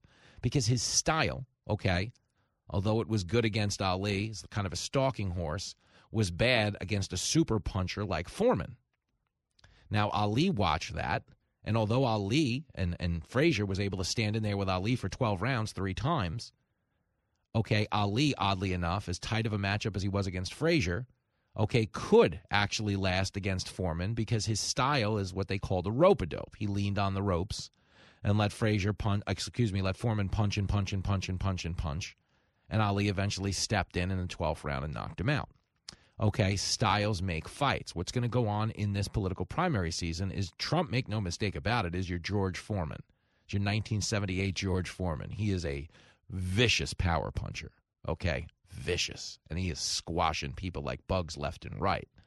But he's going to have a stalking horse in DeSantis to go toe-to-toe with soon. And standing on the outside of all of this is Tim Scott, who could very much be deploying the other style, which is the Ali style of the rope-a-dope. Let these 2 gentlemen punch themselves out and then step in and say, oh, hi, by the way, I'm a historic figure with a lot of deliverables for voters. Don't vote for me for the color of my skin. Vote for me because what I can do for people of all colors and ethnic backgrounds. Tim Scott has that only lane to run in. It'll be interesting to see how it's executed. But the truth is, the reason you always hear me talk him up is because I, started in my adult life when I was, starting a family with Jenny and she's pregnant with Lincoln. I was driving a cab. I was doing stand-up. I was the only white guy in a taxi garage with, 400 or 500 drivers in a given week. I was literally the only white guy. I was known as the white guy. That was the running joke. And I wasn't specifically political in that time. But because I was so in touch with minority communities that surrounded me in that locker room that we hung out with at the beginning of the shift, at the end of the shift, and talked and stuff, I came to understand as I got sucked into politics that the people courting the black vote are focusing on everything except what the black people actually want. I'm telling you, that boy's a genius. And that's not me being like particularly politically astute. It's just I was sitting there going, wow, these Democrats are just yelling about the race card, yelling about climate change, yelling about inclusion. And I'm looking around a locker room with 400 people of color, and not one of them is mentioning any of these issues. You have a good eye, my man. Okay, but that is what the Democrats do in courting the black vote, is they don't deliver any improvements to the black quality of life. What can I tell you, kid? You're right. When you're right, you're right. You're right. Let me give you an example, okay? In super woke San Francisco, inclusion, diversity, tolerance. Okay, San Francisco is an outdoor toilet. Outdoor toilet. People are literally going to the bathroom on sidewalks. Hundreds of people, thousands of people in a given day. I've been there a lot. It's disgusting. Okay, these policies are failing the city. Their crime is up double digits in every violent index, and massive businesses like Whole Foods. Whole Foods, okay, is the most well-financed grocery store in America. It's owned by Amazon, our biggest company. Whole Foods just fled San Francisco because they didn't feel safe doing business there. So y'all need to hide your kids, hide your wife, and hide your husband because they raping everybody out here. But what does San Francisco do? Well, we're going to go conduct a committee that's going to review the names on our public high schools.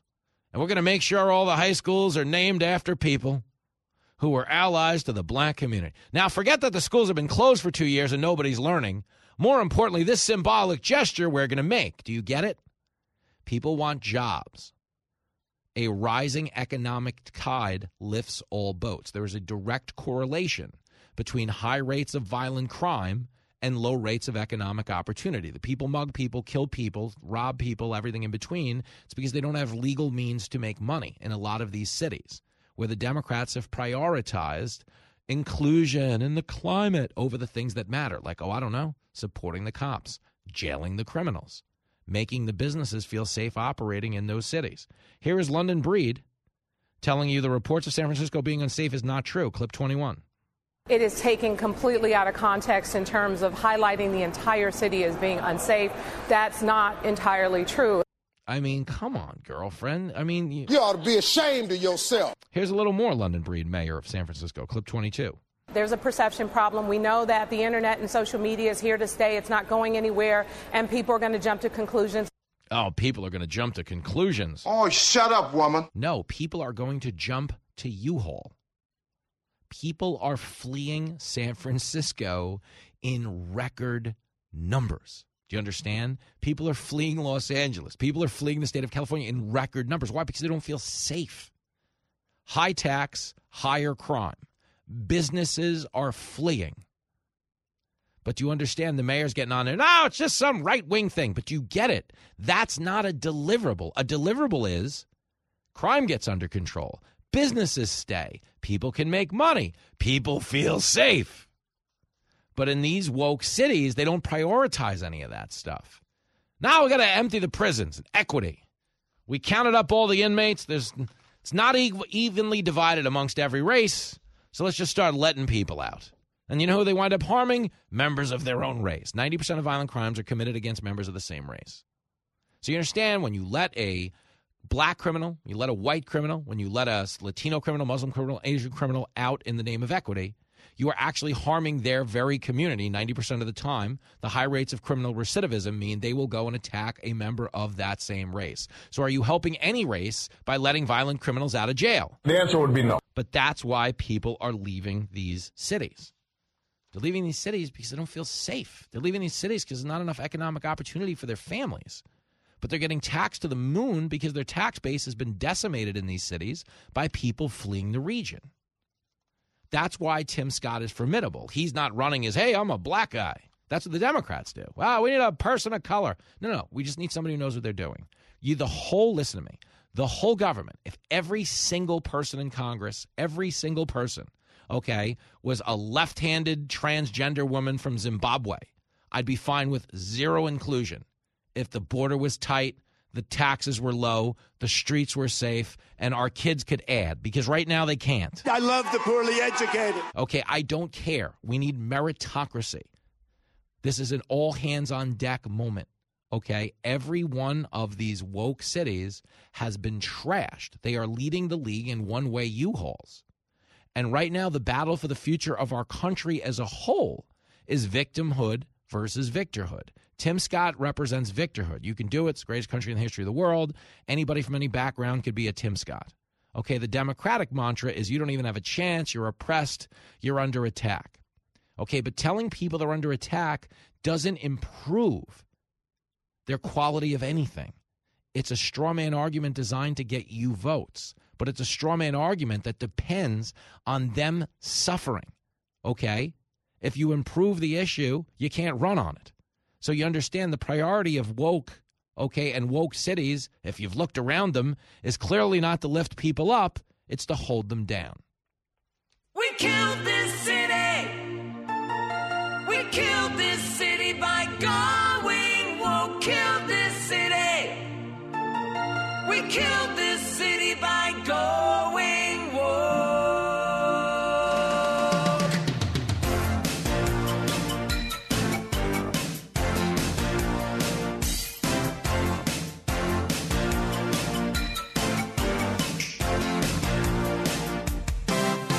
Say you might rob me or punch me in the face.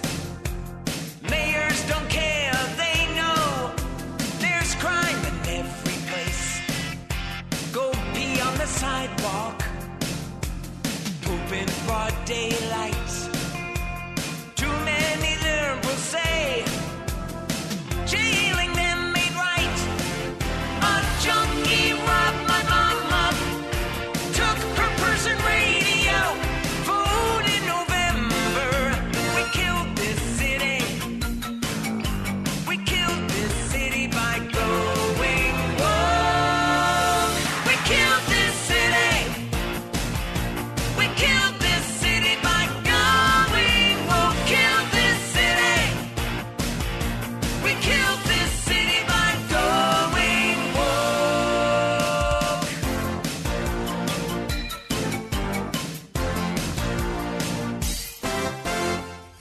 You're listening to Fox Across America with Jimmy Fallon.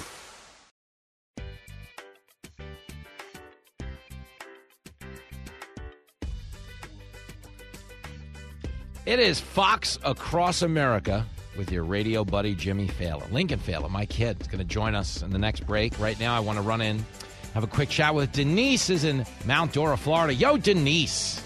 Hey, Jimmy. Hey, girl. I'm coming to your hood May 20th. Oh, my gosh. I'd so love to be there. You're going to be awesome. Thanks for making me laugh Oh, this afternoon. Denise, Really you're buttering me up. What are you setting me up for here as a New Yorker? I'm always worried when people are this nice. Now, what do you No.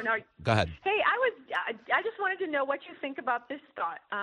Tim Scott is awesome. I love to. He's really great. And in my, I think he's running for vice president. Hear me out. Uh-huh. Nobody on the GOP side is going to beat him up. Mm-hmm. Nobody's going to sully him. And by the time the primaries are, have a candidate, Yes. they're going to say, hey, stop it. Uh-huh. Yeah, let's bring all of this. Well, listen, make no mistake about it. Your signal got a little choppy. I don't want you to think I'm cutting you off, but I'm just going to expand on what you said in case I lose you. Okay, girlfriend? Mm-hmm. Obviously, they all get in wanting to be president, but yes, as the dynamics of the race change, people come to grips with potentially being VP. And I make no mistake about it. If you were looking at the polls right now, you'd go, yeah, Tim Scott is running for president. For vice president. But I don't know where the heck this is going to go or how it's going to change because it's about to get ugly. This is a Real Housewives episode, Denise. There's going to be wine throwing, hair pulling. Who the hell knows who's at the head of the dinner table by the time it's over? But I think you're right about where Tim Scott is now, and I appreciate the phone call, girlfriend. Back with Lincoln Fela after this.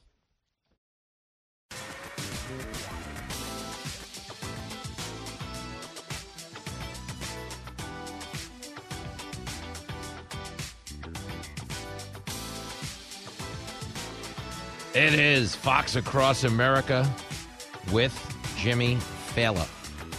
Waiting for my deadbeat kid to call in. It's Friday, trying to hold this country together. Do a little radio with the kid. You know, a little State of the Union. What's going on in the Failer house? What's going on in the world? You know, that whole thing. Because the one thing I'm trying to give you, I was trying to give you access. Like when we go on the road, we do stand-up dates. We do a meet and greet. Like if you were in Boise last week, I met everybody in the theater. So if there was 1,000 of us, I met 1,000 of us. I hang out. It's our show. That's the thing that makes it work. Is like we're doing something unique here where I'm not just like some faraway voice and a speaker that doesn't have a real connection to you. Like I'm a dude you can like talk to and hang out with. Sometimes I bring along my family for the ride because we're kind of like invested in this like little radio community that we're building. And we're trying to, you know, create like a situation where you have some buy-in. You know what I'm saying? We can make some progress in the world. And I basically just need backup in case, you know, it sounds like it's, you know, good intentions and what a nice guy and he cares about the country. But I might just be looking for backup in case I get into a brawl at a high school baseball game because somebody hits my kid with a pitch. Joining us now on the line, a guy got beamed in the back yesterday in his at-bat. Lincoln Failer's on the line. How you feeling, champ?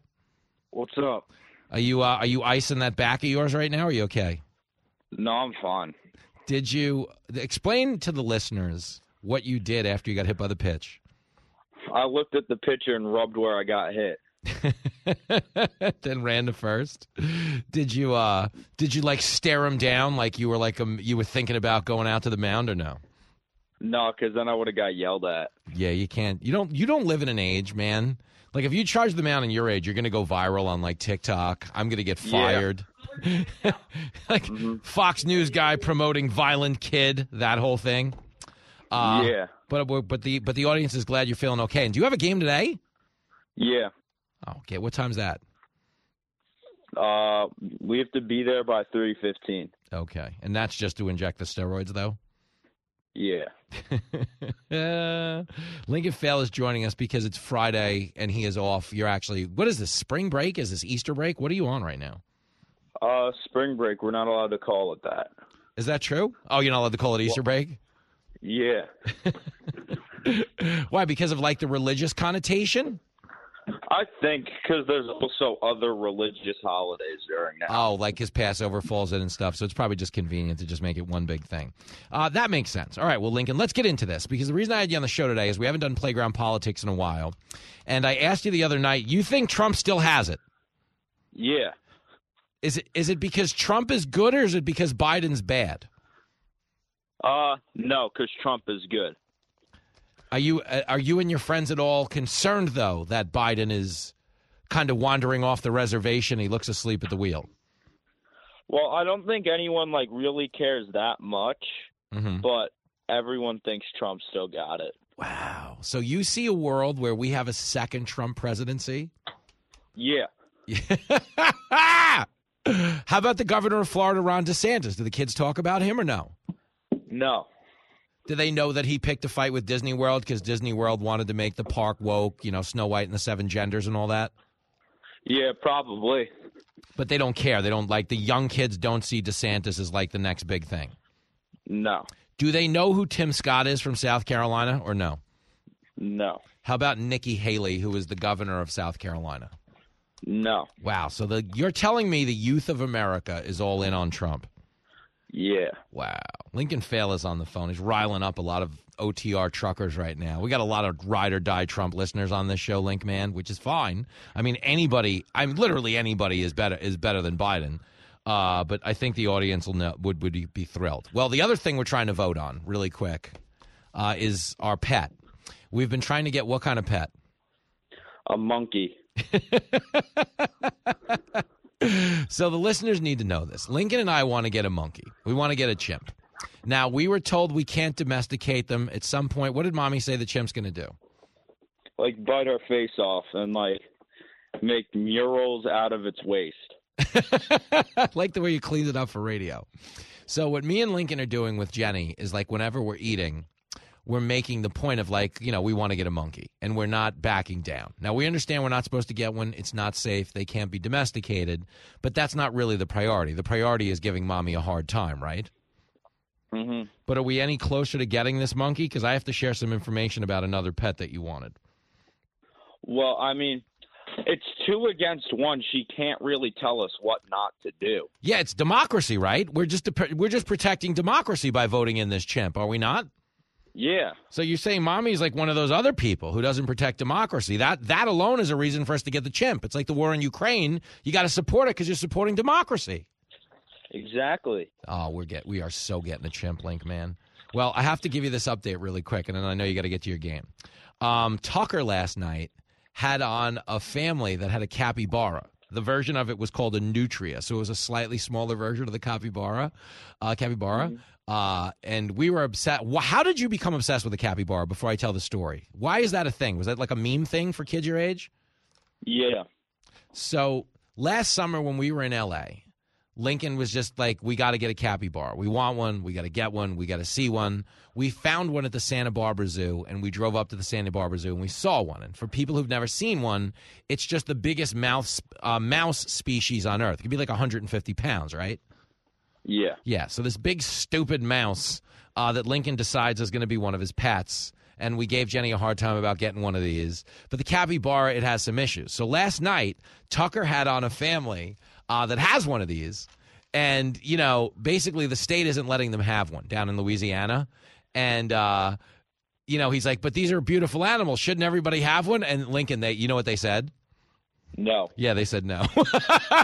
They were like, actually, no. They're like, they destroy your house. They're bad for the habitat. They attack other animals. So we actually can't get a capybara. I think at this point, for the safety of not only ourselves but everyone around us, we need to get a chimp. Yeah. Thank you. So I'll be home to discuss this with you and your mother in a little while.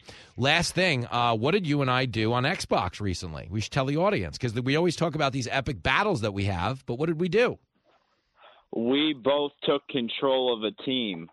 He ran the offense, I ran the defense. And what happened? We went 16-1 and won the Super Bowl. You're damn right we did, Link, man. We joined forces. We put out, instead of me and Lincoln always fight each other, in these tournaments where we play head-to-head, but I've been kicking his ass so bad, he just asked to join my team. But we split a team. I saved you in like at least 6 of those games. Oh, your defense?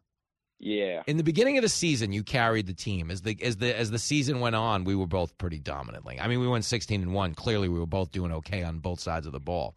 But is this your way of trying to like bait me into another head-to-head matchup? We could definitely play another season. All right, we may work it out. We might. Yeah, we should. We have to defend our title. No. Yeah, I think we should. Thank you. Well, nobody repeats in this day and age. They get fat and happy on the award circuit. So maybe we can be the team. Maybe we can be the team that pulls the repeat, keeps the title, all right? Yeah. Good luck. I know you got a big game to get to. Try not to get hit by a pitch today, dude. All right. It was pretty funny to watch, though. Mommy sent me the video. I saw you kind of like flexing as you ran to first base. You need to know when I was my buddy Stevie Robbins that we hang out with. He coaches over at Division, but when we were in, we play them today. Oh, you're playing my high school? Oh, yeah. Yo, I got to cut TV. I got to get out of here. I'm supposed to be on Waters World and Fox Business.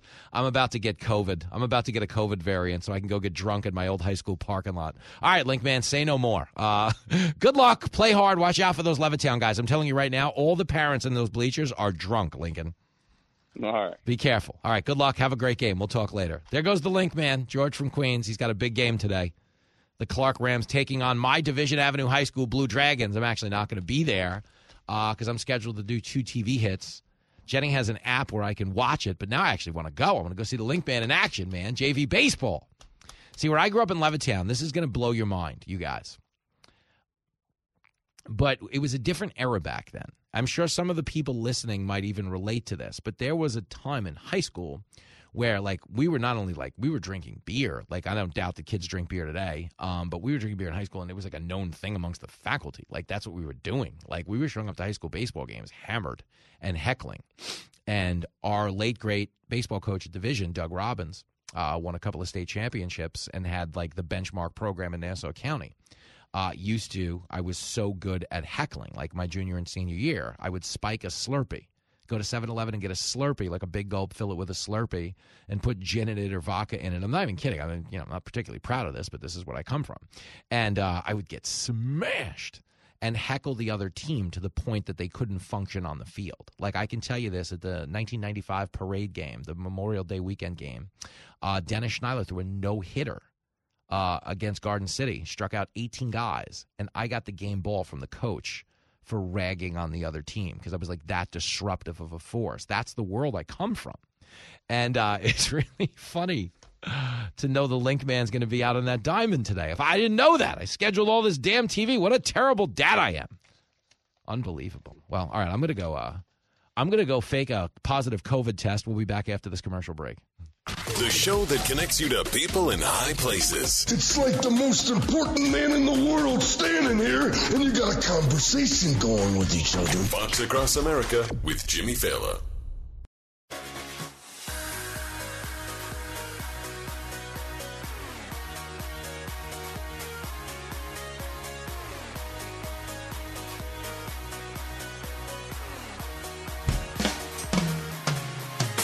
Budweiser presents Real Them of Genius. Real them of genius. Today we salute you, Mr. Biological Male pretending to be a woman. Mr. Biological Male pretending to be a woman. Millions of beer drinkers spend the day working a grueling shift on the construction site, but you pranced around the house on TikTok, dressed as a 6-year-old girl. You're a kid at heart. Anyone can hang their hat up after a long shift, but only a true hero can take off their dress and untape their nuts. Ow, that stings! So crack open an ice-cold Bud, Mr. Biological Male pretending to be a woman. Normally, beer comes in a cardboard case, but thanks to you, it now comes in a mental case. Mr. Biological Male pretending to be a woman. It is Fox Across America with Jimmy Fallon. An update on the Bud Light story.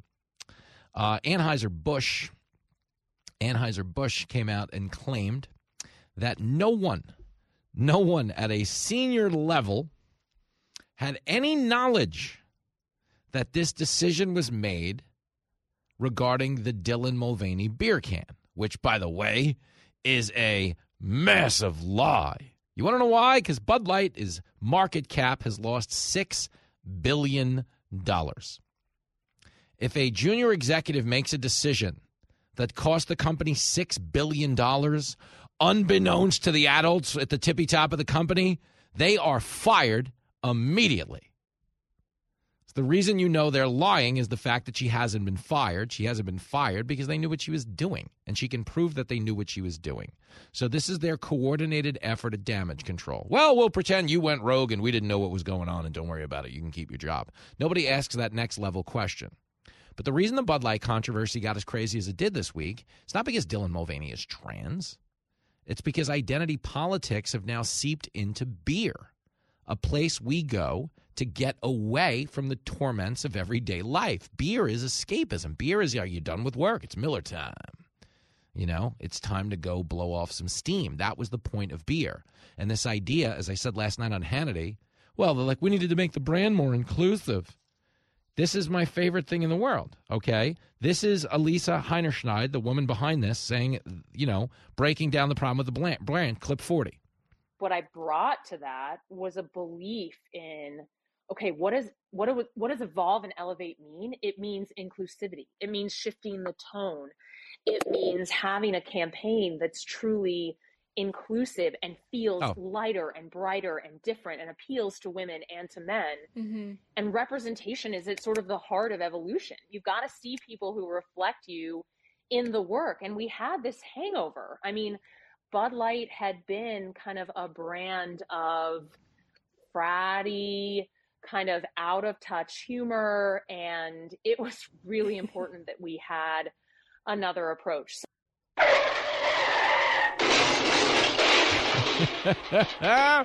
But think about that. Bud Light had become fratty and out of touch. Dude, that's your customer base that you're talking to. You are so dumb. You are really dumb. For real. Nah, you're this fratty, white, out-of-touch crowd. Who the hell wants them around, am I right? Oh, I know who. Your shareholders. They've lost $6 billion because they literally pouring politics down our throats. Bud Light's not getting these people back. I mean, they're not. You have so many beer options in this day and age. Nobody, okay, goes into the beer freezer when there's 1,000 different beers looking at you for attention and goes, which one of you has a guy wearing a dress? He knows what he's talking about. Okay, so it's not the fact that Dylan Mulvaney is trans. It's the fact that identity politics have now seeped into happy hour. Okay, people are infuriated. But when you talk to me about the fraudulent justification for doing this, well, we wanted to make the brand more inclusive. There is nothing on earth more inclusive than beer. Bingo. It is served in places where people of all persuasions get together.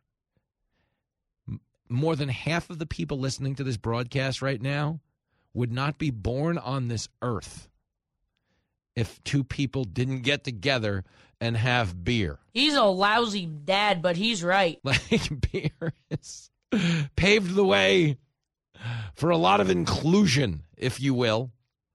And the idea that they needed to make the brand more inclusive is just stupid. That nobody asked for this.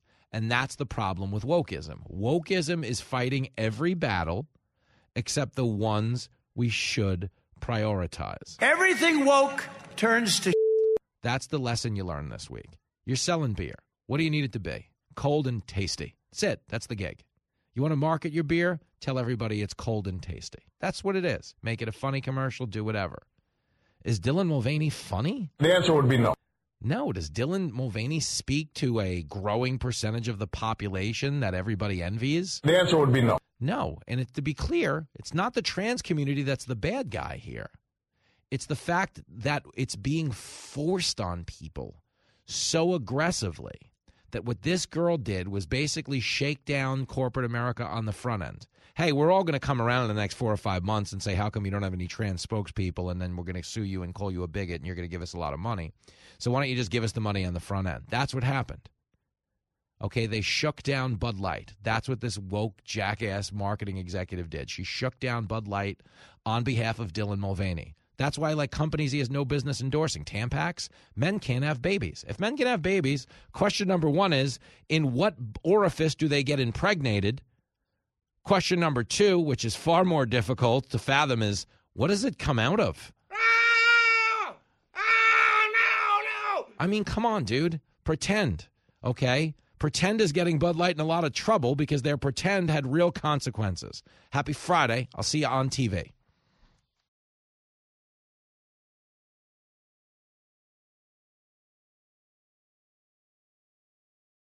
The Fox News Rundown, a contrast of perspectives you won't hear anywhere else. Your daily dose of news twice a day, featuring insight from top newsmakers, reporters, and Fox News contributors. Listen and subscribe now by going to foxnewspodcasts.com. Listen to the show ad-free on Fox News Podcast Plus, on Apple Podcast, Amazon Music with your Prime membership, or subscribe wherever you get your podcasts.